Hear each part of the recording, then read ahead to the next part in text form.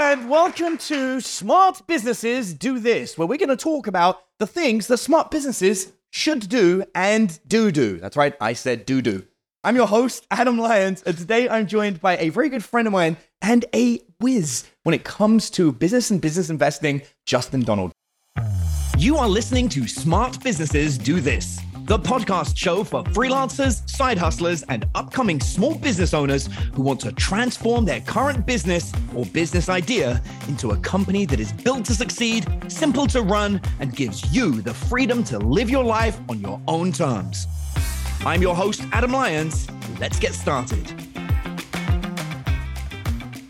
Justin Donald, how are you doing? I'm great. I'm so happy to be here, and it's fun living in the same city. I didn't realize how easy it is to get to your place from my place. Isn't it so simple? It's just a straight 30-minute shot. It's great, yeah. And what I love about like our little town, I feel like every episode, by the way, we sort of talk about how amazing Bastrop is, and I think we've like increased the volume of the town significantly. Ryan Holiday lives here. Okay. Already, his bookstore is like right next door. By the way, I drove through and I'm like seeing all these opportunities. I've got to imagine the real estate is incredibly cheap, relatively speaking, to a lot of other places. And I mean, driving through and in 5 minutes of downtown, I'm like, I see this, I want that, I think we should do this. Okay, so I'm so happy you said this because honestly, I'm going to be real with you. This isn't for you, this is for me. I brought Justin here just for me, just because I wanted to hang out and chat to him.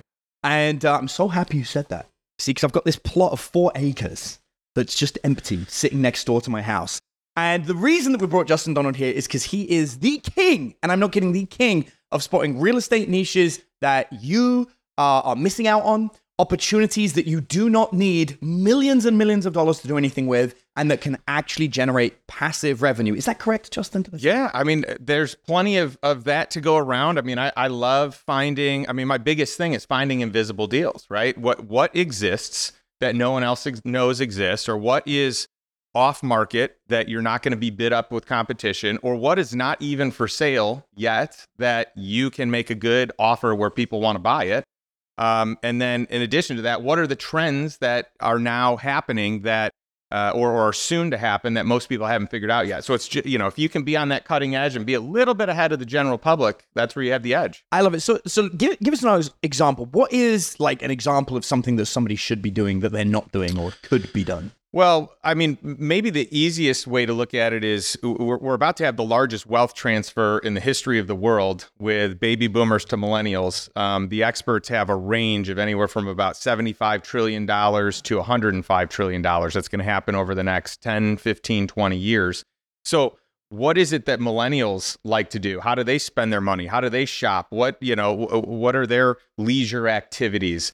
How do they like to work? Like these preferences, I think, are going to be hugely strong. I mean, if you think about like the total wealth of China, the second wealthiest country in the world is $75 trillion. So like a wealth transfer equivalent to the second largest country in the world is about to happen. And we know who it's going from, who it's going to. We can identify these spending habits over here, but we can also identify these businesses and real estate and all these companies that likely are going to fold or sell for really cheap because the founders don't even know what the value is. Like I see these operating companies all the time where they're going to shut it down because their kids don't want it. Yep. And they don't think it's worth anything because they're the operator, but they've got relationships, they've got contracts, they've got all kinds of stuff. And so you can get it at a good valuation. They thought they were going to sell it for nothing. You could buy it for a little more than that, but reasonable. And I think at this point it's worth mentioning, I've been doing mergers and acquisitions for the last 3.5 years. I've done over 2,000 deals or consulted on over 2,000 deals myself. And the success rate of handing a business to your child is 2%.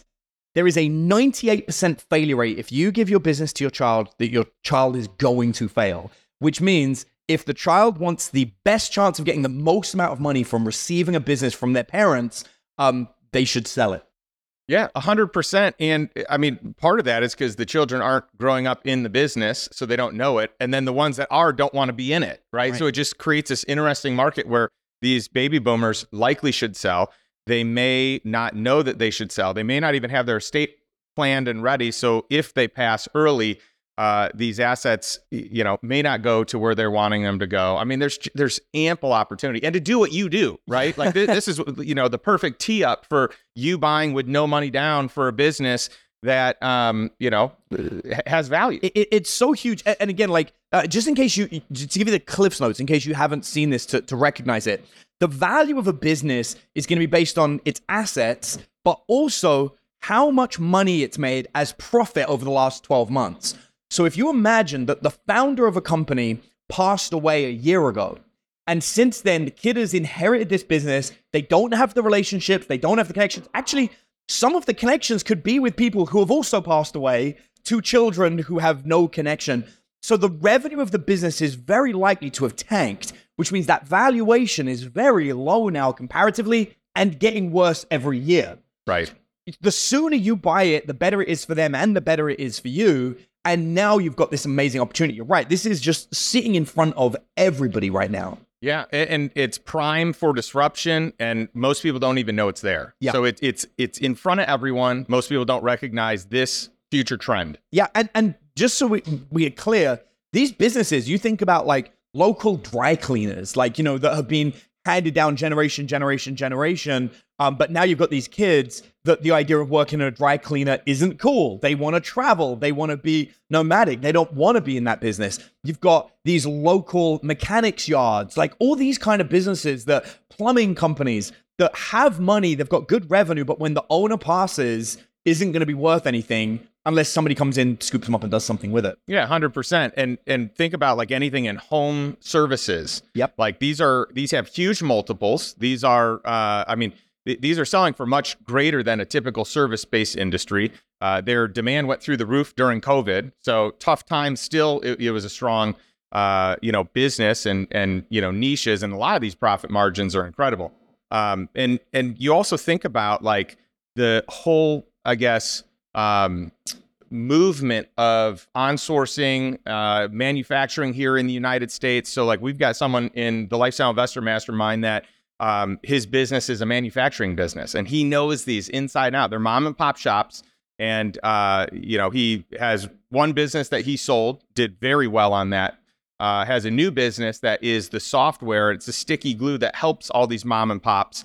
And it's just incredible. But this is the type of business that's unsexy. Most people don't understand it. They don't want to be part of it. But this is super high valuation type of business. And most people don't even know that manufacturing is going to be more in vogue than ever in the coming years. Absolutely. Especially when we saw that foreign manufacturing, when there's issues with transportation, is in a decline. So local manufacturing does have a lot of value as an alternative. Something I'd love to go into, you mentioned driving through Bastrop and seeing these real estate opportunities. What exactly were you seeing? What could, somebody who maybe is leaning more towards that kind of thing, what could be there? Well, simply just like aesthetically cleaning some buildings up, right? Like we can take some historic buildings, make them look really nice. You can repurpose the building, and the use on the inside can be different than maybe, this used to be the old city hall, or this used to be the old library, and we can actually like make it cool. But, I would imagine as the population grows, an event center is going to be necessary and important, maybe more like modern state of the art. And I don't know what all is here, for sure, what goes on here. But you think about any of the major infrastructure of like a booming city and what's missing here. So it's just kind of like, let's take a look at the city of Austin. What does Austin have that isn't here? And maybe it's some hotels, and maybe it's something like, you've got some cool vibey restaurants or boutique-ish hotels, or, and not that those are great business models in general, but to do something with the facades, I think could be powerful. I love this. So, we're living in that building right now, this building that we're in. This was a communal office space for a company. And during COVID, they left their offices, so the building was empty.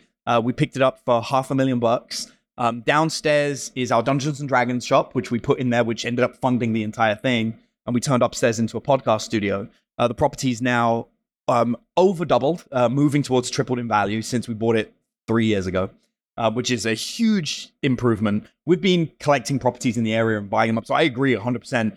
The biggest influx, of course, was Tesla being down the road, which all the employees came here. We jumped from 20,000 people to 100,000 people in the area over the last 10 years or so. And so when you have that type of a boom in population, that's where the magic can happen. Like what are the amenities that they want? that they're used to from where they were, out in California that don't exist here. And there are a lot of them. Yeah, absolutely. It's great. We used to have only one Starbucks in the area. There's only one in Bastrop, but we have two in the neighboring towns either side. So, it's starting to pick up. We don't have a Target yet, just in case you're listening, Target, we could do with one. But the point is, it is a growing town. Something that, I've heard you mention before is undeveloped land. There's a lot of stuff, and I'm being selfish because I do have this 4-acre plot, and I don't know what I'm going to do with it, Justin. It's fully paid off. It's next door to my house, and I'm doing nothing with it. What should I be doing? Gosh, there's probably a ton. I don't know what the right answer is based on, how much you want to invest into it. I'm totally open to brainstorming. Okay. So it's on a highway. It's on 290, so it's on like the main highway to Houston. It's got like highway access, and it's free zoned. It can be commercial, agricultural, awesome. residential. It can be anything I want. For those that don't know, makes the land more valuable, right? You have more optionality in what you can do, whether you're keeping it, whether you're selling it. So, one thing is just do a land lease. I don't know what type of, crops you can grow there or other uses that other people might have, but a land lease could be a real lucrative play for you. Yeah, it's just sitting empty right now. Yeah. So someone probably wants it, even if it's just like outdoor industrial storage. You don't do anything. And by the way, I think that's going to be a big opportunity in the future. I think this is going to be a trend that we're going to see more of, with more manufacturing, more on-sourcing, being off these major highways in between cities where people need to store trucks and trailers and you name it, right? So it could just be that doesn't cost anything or very little. I mean, you got to get some infrastructure, some security, but it's low cost compared to like a development, right?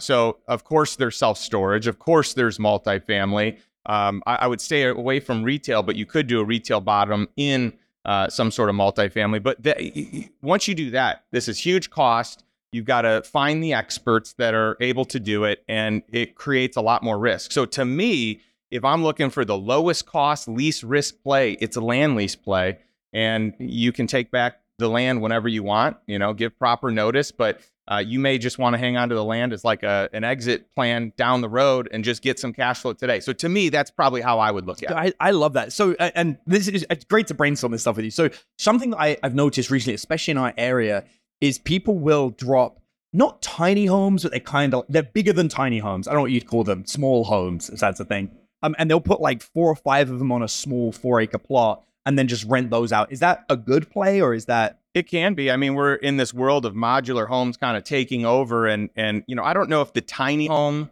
is going to stick. Yeah. Some people like it. Those that have actually lived in them, I think long term don't really like them, So tiny home, that's a tough play, but it could work. Yeah. What I like is modular or manufactured housing. Mm-hmm. And one thing, if it's unzoned, you could turn that into a mobile home park, an RV park, both of which could be pretty lucrative if you have the population coming here, or you're a lot cheaper than, neighboring Austin, where people will drive 30 minutes, no problem. Yeah. Right.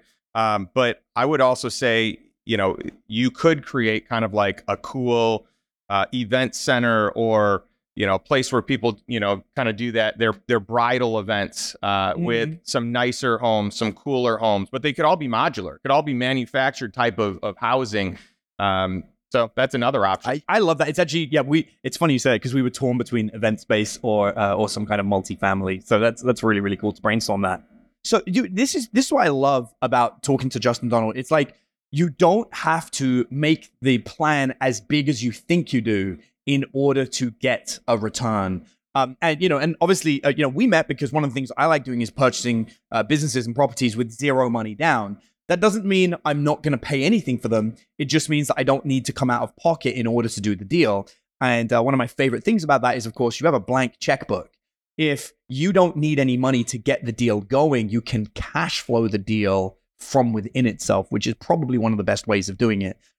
What kind of deals would you typically do nowadays? Like, what do you enjoy doing? Well, to get to your point, it's most people want a certain dollar amount. So if you control the terms and they work for you, then you can make it work. So that's kind of the whole thing. Like, you want this? Okay, I want to help you get this. Mm-hmm. This is how I need to structure it, but we can get you what you want, right? So I love that.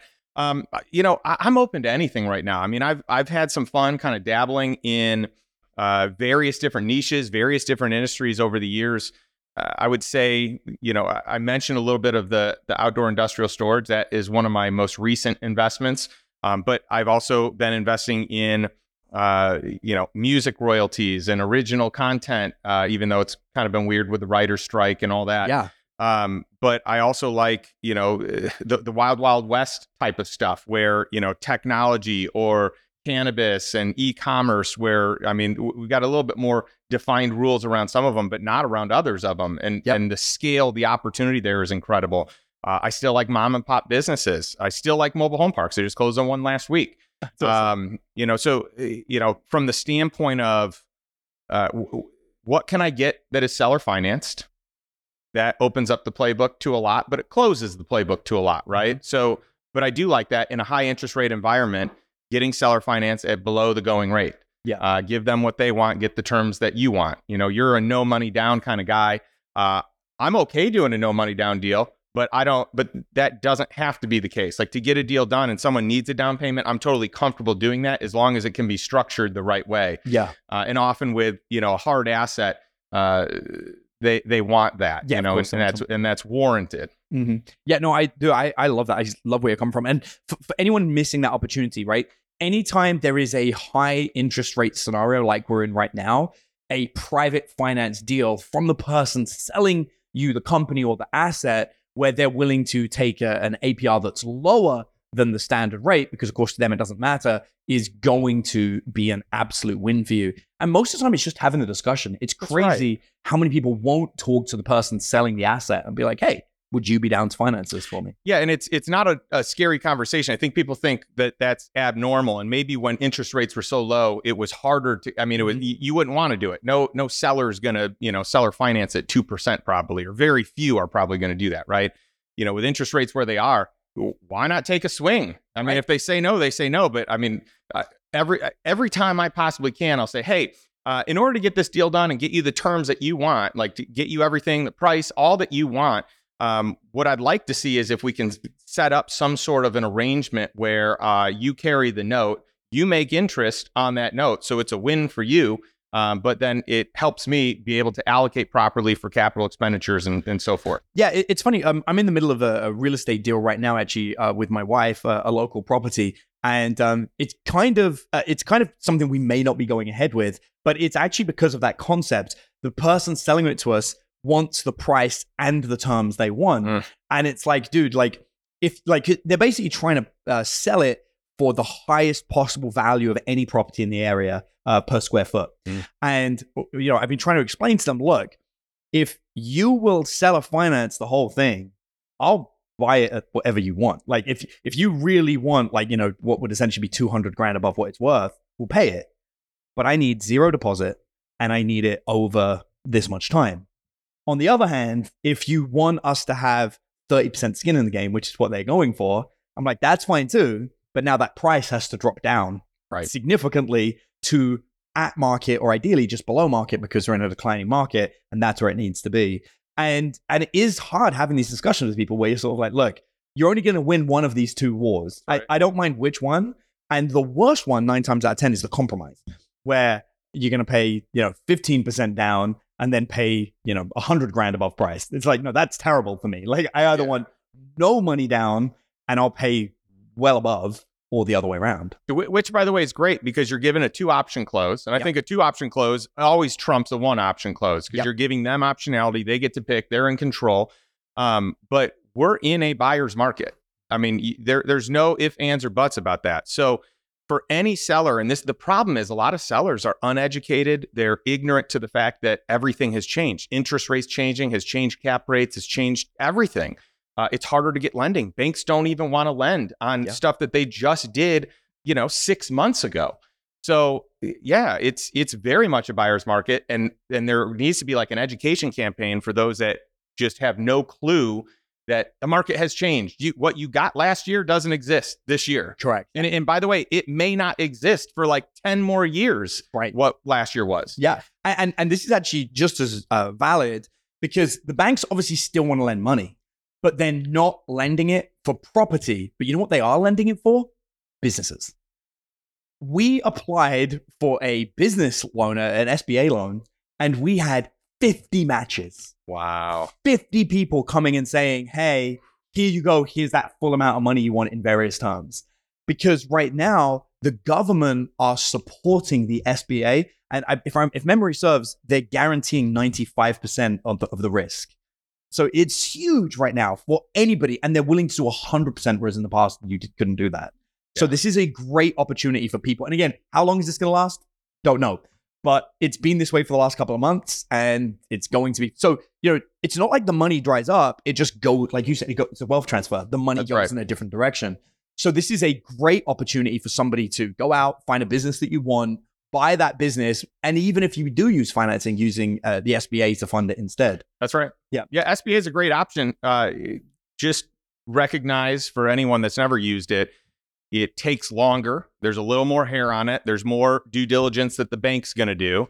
It is nice having the government backstop it. So it's basically a government subsidy, right? Just like, when you're getting a mortgage, right?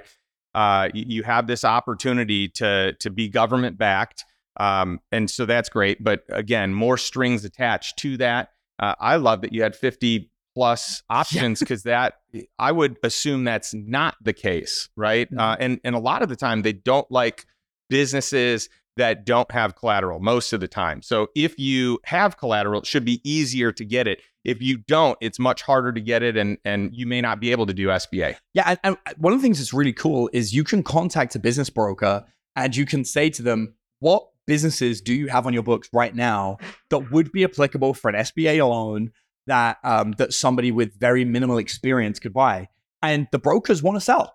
So the business broker is going to say, no problem, let me show you. And I have never failed to have a business broker send me minimum 20 to 80 businesses that fit that criteria. And that's great. And by the way, using a broker for that space is the only way to go, in my opinion, right? I mean, that saves time. Like, it's such a resource. So we use a guy that does more SBA loans than the largest banks do together, cumulatively. Like, that, their business is just that, which is kind of mind-boggling, because I just figured the banks were the biggest in that space, but they're not. Yeah. Well, and it's crazy, because what I love about this is, like, if you get one, and even if you've never bought a business before, or if you have a business, and this is like huge, let's just say that today you have a small e-com store and you want to make it bigger. I would contact your local broker, or the biggest broker you can find in town, and see if they have any e-com stores for sale. Because chances are you can buy another e-com store and borrow all the processes from that business and plug them into yours. Like, if I had a small e-com store and I was doing $100,000 a year, I would attempt to buy something that was doing $500,000 a year, just so that I could now have a bigger business, 5 times bigger, and steal all the software, all of the elements and systems, and plug them into mine. And that would be so much faster and easier to do. And it probably cash flows. Yeah. And it's generally, you're de-risking your play by doing it. A lot of people would think, oh, it's more risky, you're buying another business. But if you understand that industry, you're buying your success. You're eliminating all the risk of a startup. Yep. Right. So you're going with something that's already working, already profitable. And by the way, this is what the strategics do. When you hear companies that buy up these smaller companies for just crazy dollars, and you're like, what on earth are you doing? How can you get a valuation? How can you pay that much money? And it's simply that the integration of that company into the bigger company doesn't even have to make them money, because if it creates more efficiency than the general whole does, right? They make way more than that one business would ever make. Yeah, absolutely. I've been a dating coach for 18 years, and my initial business experience, most of it was in the dating industry. And what I would do is I would wait until another dating coach was about to shut down their business, and I'd be like, hey, what are you doing with your business? And they're like, oh, I'm just going to shut it down. I don't really know. And I'm like, can I give you normally 4 figures, and I'll take it off your hands? And, I've bought 150,000 leads plus the products and everything for $5,000. And that's another example of people who are just going to shut it down because they don't think it has value. They don't think someone will pay for it, since they, in their mind, were the business. And in many regards, they were the business. But, and so, yeah, them stepping out might cripple that business. But if you have the infrastructure in place to either A, just get value out of the leads, or B, the integration, C, the software, D, the collaboration, it's pretty powerful. Yeah, I've got one deal I actually had. I'm kicking myself on it. I was kicking the paperwork along. So I got somebody agreed to sell me 50% of their company. They had 10,000 buyers on their mailing list. and I could buy the whole thing for no money. All I had to do was do the maintenance. So I just had to service the customers. We already have all the systems for it. And it was for a really good friend of mine. He lived in California. And I kicked on the paperwork. I was so busy. It was like, I don't really want to take on these extra 10,000 customers yet. You know, like, I'll do it later. I'll do it later. And he passed away. Oh, And I'm devastated. I lost my friend. But that opportunity obviously is gone. And, I'm kicking myself for it for a while because, it was a sizable business that I could have just had. And then, could have kept his legacy alive. And so I'm kicking myself on two fronts. One, losing my friend, and the other one, I can't even keep his legacy going, which sucks. yeah, that's tough. I mean, it really kind of like highlights the whole idea of just take action the moment that and by the way, I'm guilty of this. I've missed some deals. And by the way, I've missed some deals simply because I thought I was going to do it. Everything was done. And I didn't get, a DocuSign, right? Something didn't come through and I missed it and it went to spam, it went to whatever. So I've got a few that I have missed for pure, negligence on my part or just randomness of email selection of where things go. And one of them was very big. I mean, it was devastating missed opportunity. Yeah, it is tough. Something that I'd love to, to give to everybody listening today. Let's just say somebody here, they've kind of got a business, it's kind of struggling, but it's doing okay. And they really want to, do something to fix it. What would you say in terms of, with this subject of being able to buy a business, how can they go about it? Like what action steps could they take? Well, I personally think the first place to go is to feed yourself, to educate yourself, to surround yourself with people that have more business sense, more knowledge, have, strategic expertise.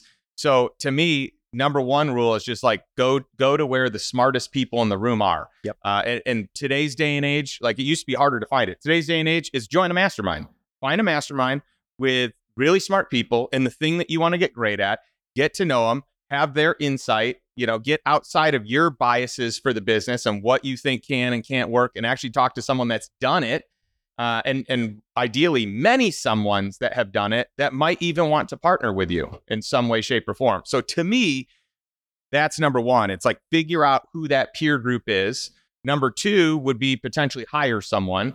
And so this is, but only hire someone that has done the thing that you want to do. Because in today's day and age, everyone is a coach, right? Everyone's qualified. Everyone's an expert. And they're not, but online they are.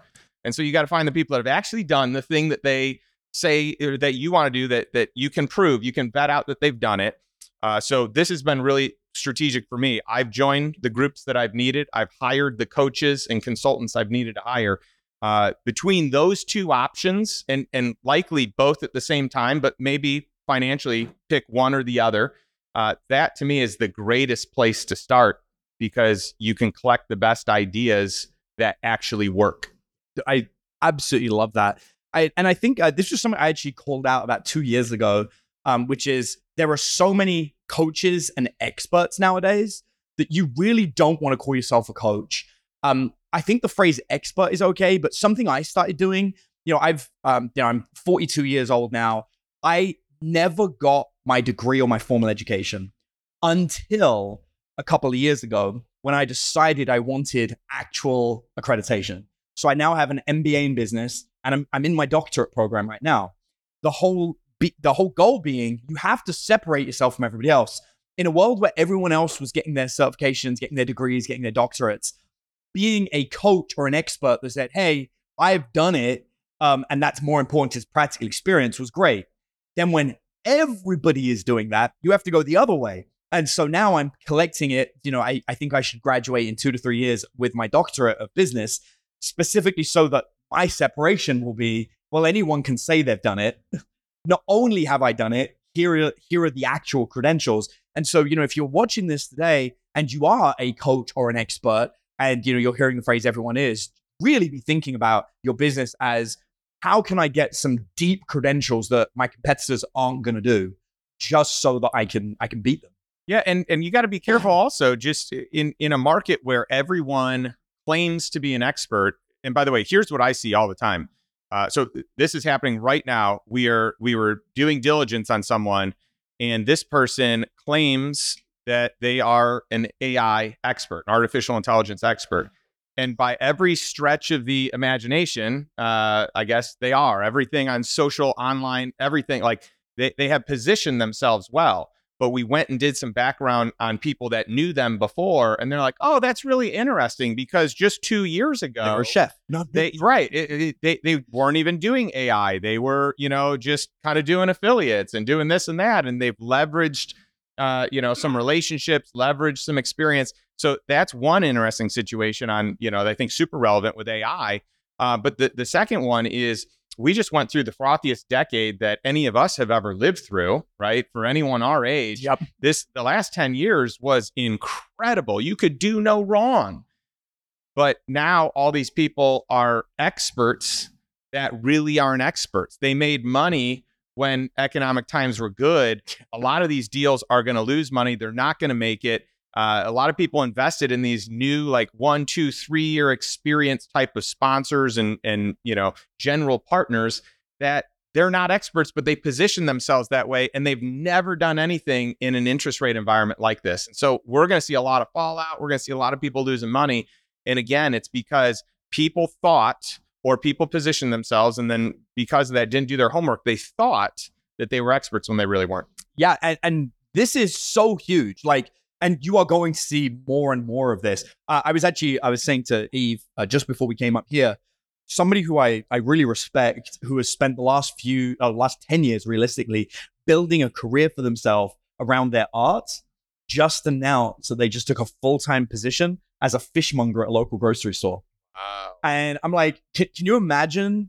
I met this guy in his mid-20s, so he's now going to be mid-30s, nearly 40s. And he's just, publicly announced, hey, I just took a full-time job as a fishmonger, and is giving up on his dream of art. When an artist who I know personally is very creative and cares about that is like, due to what's going on in the world, I'm going to give up on my dreams. That should really hit you as hard as it hit me in a few ways. Number one, it should really make you not give up on your dreams, right? Don't say, okay, for the next 30 years of my life, I'm going to be a fishmonger when you want to be an artist, right? Number two, recognize that what's about to happen is all your competition's about to go away, because all your competition is giving up their dreams right now to be practical. This is not the time to give up on a dream. It's actually the time to push harder. And lastly, it's going to be harder than it was. So even though there'll be less competition, which is good, it will be harder. You will make less money. It will be harder to stand out. It will be harder to be where you want to be. But that's the time to fight, because I would rather be in a competition where I'm the only person in the race, but the race is really difficult, than a really easy race that has thousands of people. That's right. 100%. Yeah. I mean, eliminate the competition. But we don't just have to base it on luck, right? If we know it's going to be harder, then hire the right people to support you. Or if you don't have the means to do that, find someone that's willing to take you under their wing, right? Someone that's well established, well along in their career, or get in the peer group and around the people that are doing that thing, and they can help you along. I was two of my favorite stories about this, especially in hard times, with regards to myself, is one, I ended up getting voted head boy of my school. And I was the most unpopular kid in school. No one hung out with me. No one liked me. I wasn't even allowed to play in the D&D club because I was considered too nerdy, and they were worried they'd get bullied if I was part of it. So I was allowed to watch D&D, but I couldn't tell anyone I did it. I was really bad. But I really wanted to, do something cool, and I had nothing else to do than hang around school. So is this D&D play downstairs? Is this a spite buy? This is you had to get back now I own my own. Yeah, that's exactly what it is. So they did the voting for who's going to be head boy, and it was running late, and so everyone left. But I had nothing to do, so I just sat in the room. And it gets 7 p.m. at night. School finished 3 hours earlier, and there's no one there. But I've got nowhere to go and nothing to do, so I'm just sitting in the room. And then the teacher turns up, who's late because of whatever they had to do, and they're like, "So, are you the only one here for the live voting?" And I was like, "Yeah." And they go, "Oh, who do you want to vote for?" And I'm like, Myself. "Me." And they were like, "Well, there's no rule that says you can't." And so I got voted head boy by 1, and it was Oh, me. man. And I had to put That's up a with hack. 3 hours of sitting in a room in the dark, by the way. But I got it. And the other one, I was telling my wife, This is like a Tim Ferriss hack. I mean, right? this is like original before he's even doing that. And I love that, like, there's so many times in my life where I've just been willing to do more work than anyone else, and then have ended up getting something amazing for it. So the other one was there was a local swimming competition, and I got a bronze medal. And if you know me, you know I'm a really bad swimmer, which makes the question of how did you end up getting the bronze medal? And it's very simple. It was freestyle long distance swimming, and no one wanted to do it. And so I came third out of 3 people. And I also took 4 times as long as number 2 to complete it. And there was just this whole audience of people watching me sort of like pause every so often and like keep going. Yeah, but I wasn't going to stop. I was going to get and I knew I was getting a bronze medal. There's no way I was going to get gold or silver. And the other 2 were like racing and putting a lot of effort in at the very beginning. I was like, all right, you got this, buddy. You know, they've left already. And I'm like, just like pace yourself. And you see everyone's cheering as like I barely make it across the final line at the end. But my point is, and I'm sharing these stories, that's what business is going to be like the next few years. Business is going to feel like that. You're going to see everyone else drop out of the race. Everyone's going to be like, I'm not going to do that. That's too hard. And that should be the sign for you. You got to do it. Yeah, and it's nice to know on the front end that you're number 3 already. Like that gives a little extra motivation. Unfortunately, in a pool full of a lot of businesses, you may not know it, but it might actually be that easy. Yeah, and I suspect, especially now, you said most of the time that's going to be what it is. Like, how many people are going to, after the back of this, contact a business broker like I suggested? Maybe 3 of you. And of the 3 of you that do it, how many of you are actually going to turn up to the meeting? Probably 1 of you. By the way, that business broker is probably going to turn up late. And then if you give up or quit, well, then you won't get it. But if you sit in the dark for 3 hours, when that business broker turns up and he's like, sorry, I'm late, I was pulling together the whole list of businesses. You could probably just say to the guy, which one should I buy? And you'd be like, I'd buy that one. And then, done. There you go. There you have it, right? So there's so many really good opportunities. I want to open it up for anyone in the room. Do we have questions? If anybody has questions, there's a microphone here. Please feel free to just stand up next to the microphone. Or if we have anybody online, and it's totally okay if you don't have questions, but I just want to give you guys that opportunity. And we will continue on while you think about, there we go.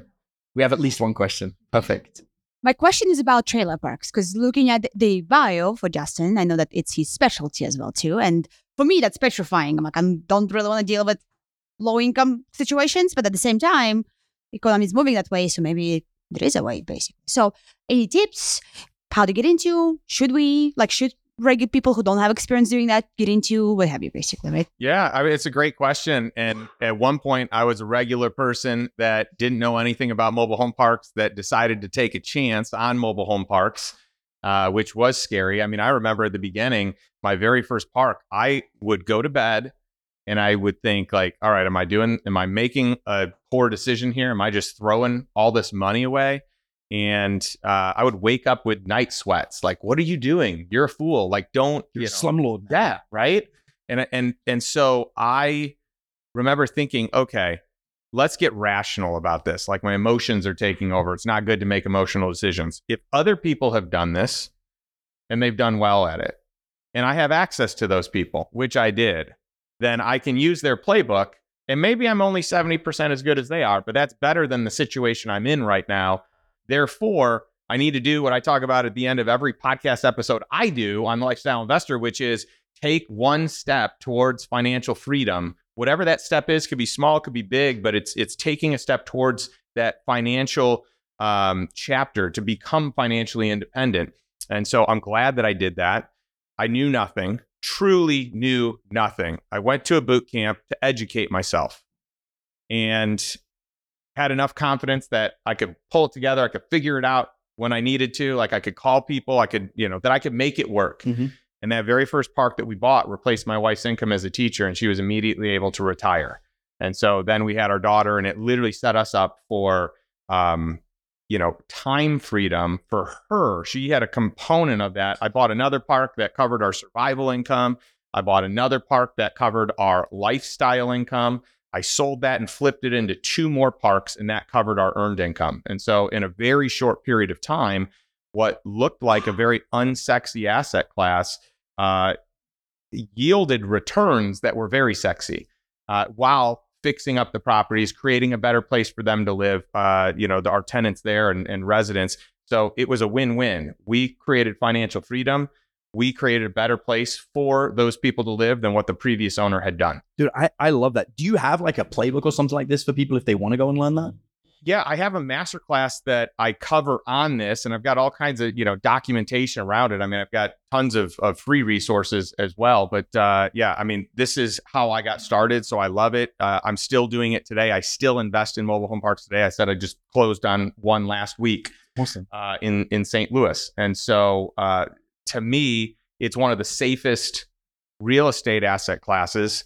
It may not go down as the sexiest, but it is definitely the safest, in my opinion, because when there is a recession, this thing is recession proof. Mobile home parks are literally recession proof. Like if you buy at the right price, if you know what you're getting into and you have some criteria around what you will and won't buy, like it's got to be a good, property with good bones, good infrastructure. But if you're doing that, it is hard for it to go wrong. Every year it is either the lowest or second lowest defaulted asset class out of all real estate. This is awesome. Where can people go to find out more about this from you if they want? So Lifestyle Investor has everything we do from, free products, blog, podcast to, book, master class, online courses. The master classes are passive income master class and mobile home park master class. And then we have a mastermind that's much more high ticket and much harder to get into, but just an incredible community of about 140, 150 like-minded, highly successful individuals that want to up their game through community and through education and tax strategy. I love this. So this is definitely something that you guys should check out. Moving towards the end, we always finish with one simple question, which is, what do smart businesses do, in your words? I think smart businesses look to fill a void that exists, adding value in a way that exceeds what others are doing. I love that. Guys, there you go. Let's hear it for Justin Donald. And thank you once again for tuning in to Smart Businesses with us. Now, if you're new to the podcast and you want to learn more about how to build a smart business, then the absolute best place to start is with my Smart Blueprint ebook. Over 10,000 people have already gone through the book, and it's one of the most comprehensive resources on strategically building and growing your business that you can find anywhere for free. Just visit thesmartblueprint.com/ebook to grab a free copy. And I'll see you on the next episode of Smart Businesses Do This.